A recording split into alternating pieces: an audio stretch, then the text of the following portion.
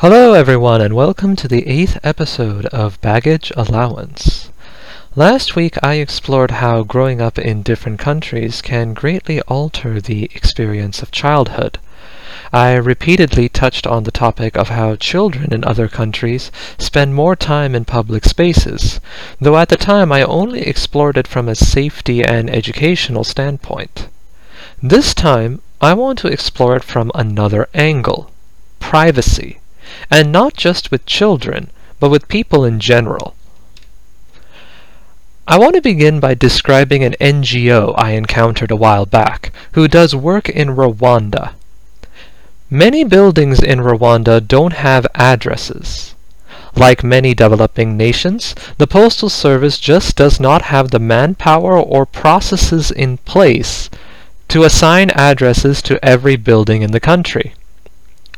In the case of Rwanda, it gets even more complicated because in 1994, the country went through a civil war and ethnic genocide.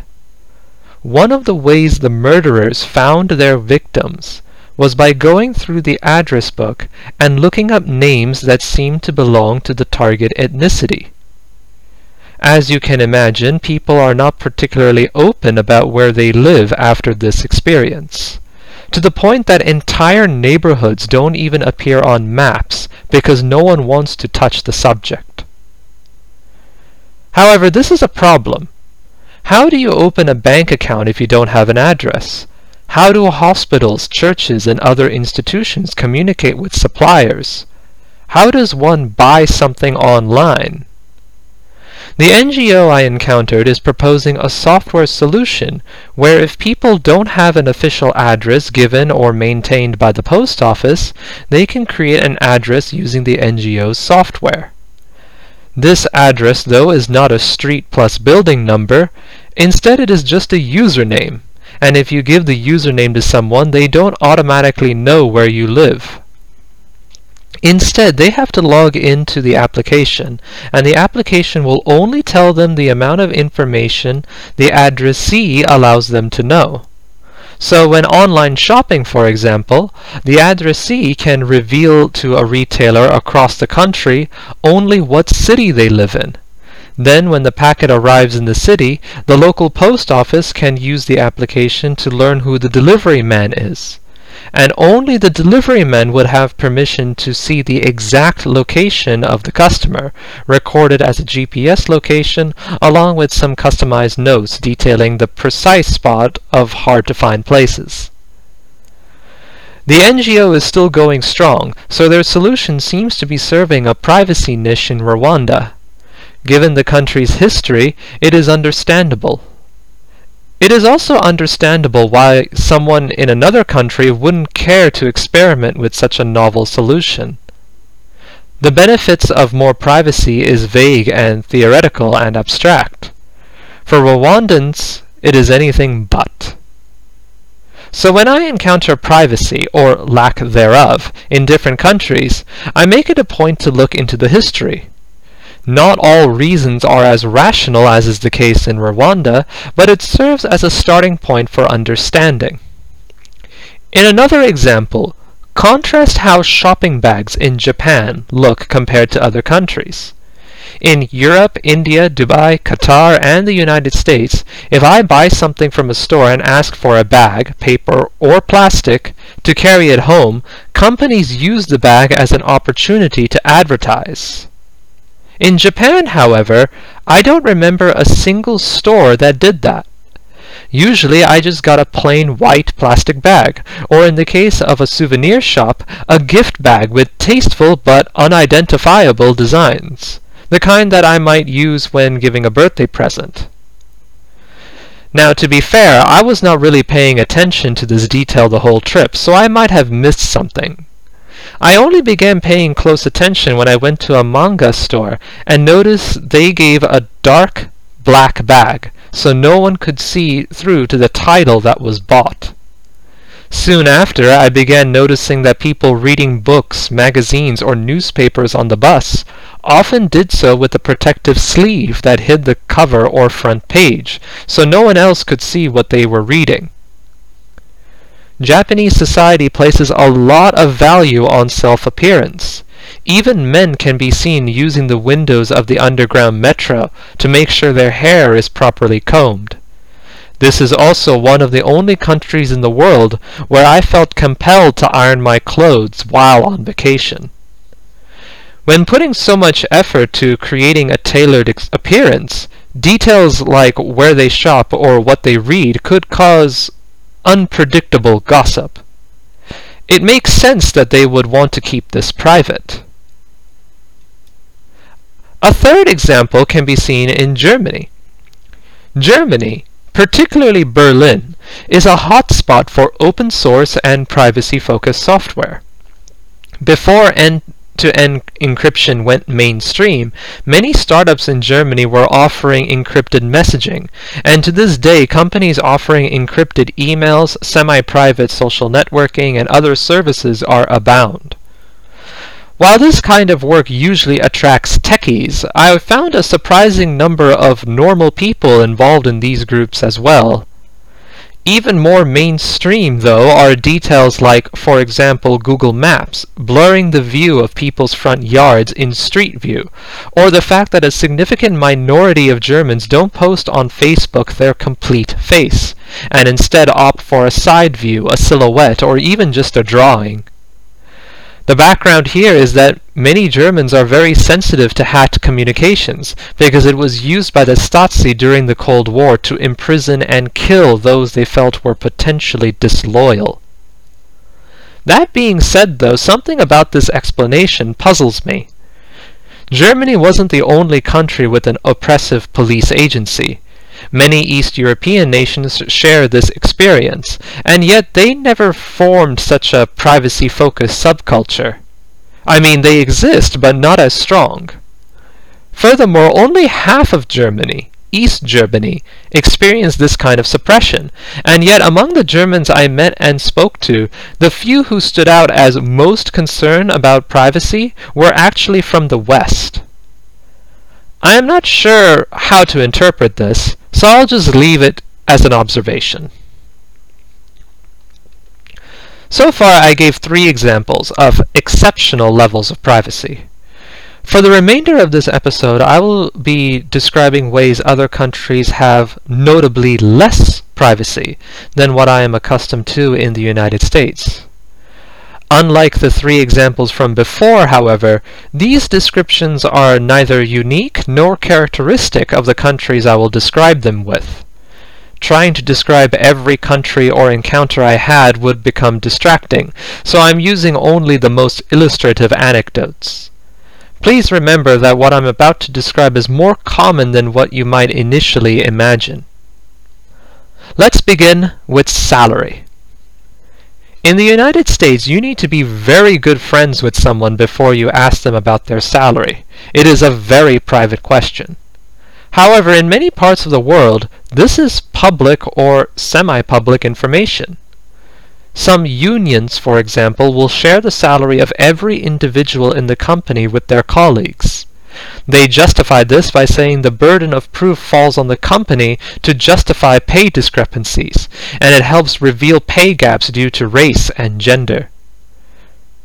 The country that takes this the furthest is Sweden, where everyone's tax records are public information.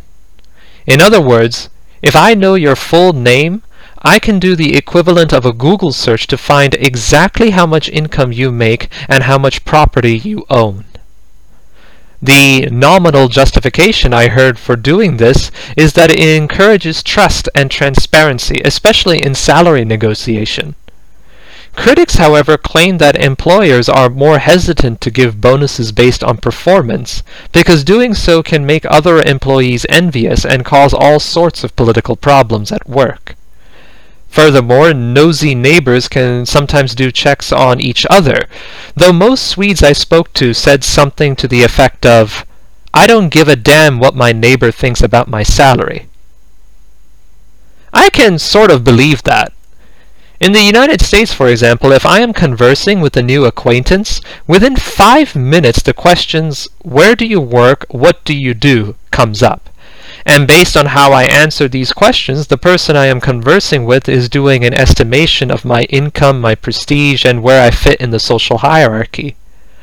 I see a lot less of that in Sweden and in other countries where salary information is more public. However, these countries are not beyond measuring themselves to each other either. Fashion is used to signal wealth and status. The price of people's zip codes determines what social circles they can enter, and people still like to show off big, fancy cars. People still judge each other based on wealth, so I don't know how comfortable I am with this kind of information being public. So far this episode, I spoke about privacy from the standpoint of personal security, or a desire to maintain a public image. But there are other reasons to seek privacy. Judgmental, nosy people are not the only reason why I am uncomfortable making my salary information public. I simply find it intrusive that anyone could anonymously look up my age, address, and income on Swedish public record. I find it to be a violation of my personal space. However, just like actual personal space, what is considered too close in some cultures would be perfectly acceptable in other cultures. So in Sweden, people's salaries and income are not considered personal space. Another example of how personal space can differ is with regards to private property. In Finland, there is a concept called every man's right, which means anyone is allowed to roam freely in the nation's forests and lakes. Permits are required for hunting and commercial activity, but for personal use, foraging and fishing is allowed. What's really interesting about this rule is that it applies to private property as well as public land. So if I own a few acres of forest, I have the exclusive right to harvest wood or build a cabin on the land. However, anyone is allowed to walk through my forest or even set up a temporary campsite on my land, so long as they are far enough away from my cabin and are not being too loud or making a mess. There is little a landlord can do to prevent this. There are rules regarding where fences can be placed, so it is not as easy as just fencing up the property. This very much contrasts with the United States, where trespassing laws are very strict and fences are ubiquitous. That being said, laws like these are being reconsidered nowadays. The only way such laws are able to work is because everyone agrees to treat other people's property with respect. Don't leave trash, don't be loud, don't intrude on private gardens and porches. If someone violates these rules, it was generally possible in sparsely populated Finland to find out who it was. Just ask the resident moose. These days, though, there are a lot more foreign tourists, and they can be obnoxious. Furthermore, since they are there for only a couple of days, it is incredibly hard to track and prosecute them if they damage anything. The level of access or exclusive access people have with regards to property is based on local law, and what the locals feel is the right balance between personal and public space. And that changes with the times. In the coming years, Finland might modify private property laws that strengthen the privacy and exclusive rights of the landowner. I don't see any nation going in the opposite direction anytime soon when it comes to land rights, but I have heard discussions with regards to copyright and patents. Movie and music studios and pharmaceutical companies have abused existing copyright and patent laws to become monopolies. Those defending existing laws claim that any change is a violation of intellectual property rights. However, the rights and responsibilities of private property is a societal and legal agreement, and these agreements can change with time. Companies should have some exclusive rights to their patents and copyright, but allowing the public to use it freely in certain conditions does not automatically constitute a violation of private property altogether. Anyhow, back to the main subject. Privacy, particularly with regards to personal space. It is time to address the elephant in the room: nudity. My first exposure to public nudity was a sauna in Finland. Now, fun fact about Finland: every building has a sauna, which I thought was cute until winter came, and at which point I realized this was essential. You are never warm in Finland in the winter. Even when you are indoors, it is chilly. When you wake up in the morning and touch your arm, it feels like ice. You are never warm. So a couple of times a week you need to thaw in the sauna. It takes about an hour, but after that you can feel the heat radiating from your bones. And when it is minus 20 outside, there is no better feeling. Now, the first time I entered a sauna, I was a little shy, so I kept my bathing suit on, which was a big no-no, but this sauna was mostly full of international students, so they were polite and didn't say anything. I became more and more comfortable with nudity over time. More interesting, though, was that in the summer, rules regarding gender were strictly observed. Men had certain days and women had certain days. By winter, though, girls were sharing the men's sauna as well. I didn't say anything, but one of the other men, who I think was slightly drunk, which is very dangerous in the sauna but was common enough anyways, asked the girls pretty directly whether they were okay with people looking at them. This made my skin crawl. I felt like this was one of those things that everyone knows but shouldn't be spoken. The girls were surprisingly calm about it, though, and responded matter-of-factly. That's fine. Enjoy the eye candy, but don't take it as an invitation to do anything else. Okay, fair enough. I suppose if they thought anything else, they wouldn't want to come into the sauna during the men's hours anyway.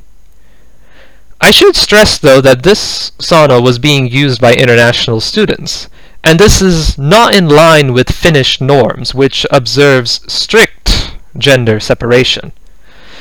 That being said, though, strict gender separation doesn't eliminate this question entirely either. There are gays, lesbians, and bisexuals in the sauna as well. I asked a Finn, a straight man, this question, and his response was, yeah, he might find it arousing, but I expect him to control it. So long as he doesn't make it awkward for me, what happens in his head is his business. When I think about this from the perspective of privacy and personal space, it is very interesting. Those who are nude in public know that some people might take a glance, but they don't see that in itself as a violation of their personal space. If, however, someone chooses to respond in a way that makes them feel pursued, then there is a violation of personal space. The rule regarding privacy in the sauna is clear and unambiguous, whether it be a mixed sauna or a separated sauna, whether it be in Finland or anywhere else. This is not the place to pursue sex. The same holds true for nude beaches. A friend told me a story about one such privacy violation. She was on a nude beach in Germany and went for a swim. When she returned to shore to dry off, a man sat himself down right next to her stuff, when there was plenty of other spots to choose from. Obviously, this is a clear violation, and it discouraged her from going to a nude beach ever again. However, another woman, she is Russian, though I don't remember where she said she was swimming, described a similar experience, but said she was not going to let that stop her. There will always be such people. You fight them off when you have to, but enjoy yourself otherwise. She extended that same attitude to her 2 children, a boy and a girl. If someone comes and starts acting suspicious, chase them off, but don't approach it by restricting the child's behavior. It's the same as blaming a woman for how she dresses if she gets molested, she said. Her attitude was not unusual. In Sweden, I found a lake that is perfect for swimming in the summer. The first few times I went, the water was still cold, and my friend and I were the only ones there. Once summer started heating up, though, families started coming. I am not exactly sure what the law in Sweden regarding public nudity is with regards to such places, but whatever they were, it did not apply to children, who were happily running around in their birthday clothes. This was such a bizarre experience. In the United States, I don't want to be anywhere near a naked child, even in public, who wasn't family or a very close family friend, because I honestly feel it is one of those situations where even if the court decides I am innocent, the court of public opinion will deem me guilty out of the gate. And oh boy, would the media love such a story. It hits all of the buttons. I initially felt so uncomfortable that I started chatting with my friend about the subject just to calm my nerves. Once I finally calmed down, though, it was liberating. Those kids can do whatever the hell they wanted, and I don't have to give a damn. I could just sit back and watch them do silly things like run into ice-cold water and then complain that it was cold. Which, to be fair, was exactly what I was doing as well. Even in the middle of summer, the water is cold, and the moment summer ends, forget it, I wasn't going. Indoor pools are expensive, but I did go occasionally, and I made sure to visit the sauna while I was there. While chatting away with my friend in the men's sauna, a father came accompanied by his daughter, about 8 years old. Even in gender-separated saunas, exceptions are made for children, so long as the child is respectful. And they usually are, which is a far cry from the United States, where even a biology textbook would make children squeal and giggle. They learned how to respect people's privacy by watching the adults around them. And that brings me back to an idea I first introduced in the previous episode. I mentioned how using public spaces should be seen as a part of the child's education, because using public spaces teaches them how to use and care for public spaces safely. Another thing students can learn by using public spaces is how to respect people's privacy. There are ways to achieve privacy beyond building a fence or concealing your purchases, but this takes the cooperation of everyone involved. If necessary, it can be legally enforced. Without this, public spaces are neglected or possibly even abandoned altogether, because people are unable to maintain their personal space, their privacy. So American parents are rightfully concerned about their children's privacy if schools start encouraging them to spend more time in public spaces. However, when I look at the history, this concern about children's privacy in public spaces in America has a very racist and classist past. It was a way for parents to ensure all their property taxes went towards their children and not to other poor white folk or black folk. Especially after the Supreme Court outlawed segregation, it became harder to separate black people from public spaces like libraries and public pools. If you lived outside the American South, where busing made school segregation much more difficult, fleeing into suburbia with other white families was the solution. And to ensure other public resources like libraries and pools stay only with your children, you tie all these resources to the school. You have indirectly accomplished the kind of segregation you desired. I cannot prove this outright, but I did observe that schools built in suburbia in the 1960s and later, after Brown versus Board of Education in 1954, contained a lot more facilities than schools built before 1954. As I said before, public spaces are neglected or possibly even abandoned altogether when people are unable to maintain their personal space, their privacy. And that's exactly what happened. Whites felt blacks encroached on their personal space, and so they abandoned public spaces. At that moment in history, it was probably worth sacrificing privacy and public spaces at the altar of desegregation. However, desegregation will remain an unfinished task until public spaces are restored, and all people learn how to use, care, and feel secure there, both in the literal and privacy sense. That's all for this episode. Next episode is going to be about economics, starting with a trip to medieval Europe at the Hansa Museum in Lübeck, before describing more modern economic observations. Until next time.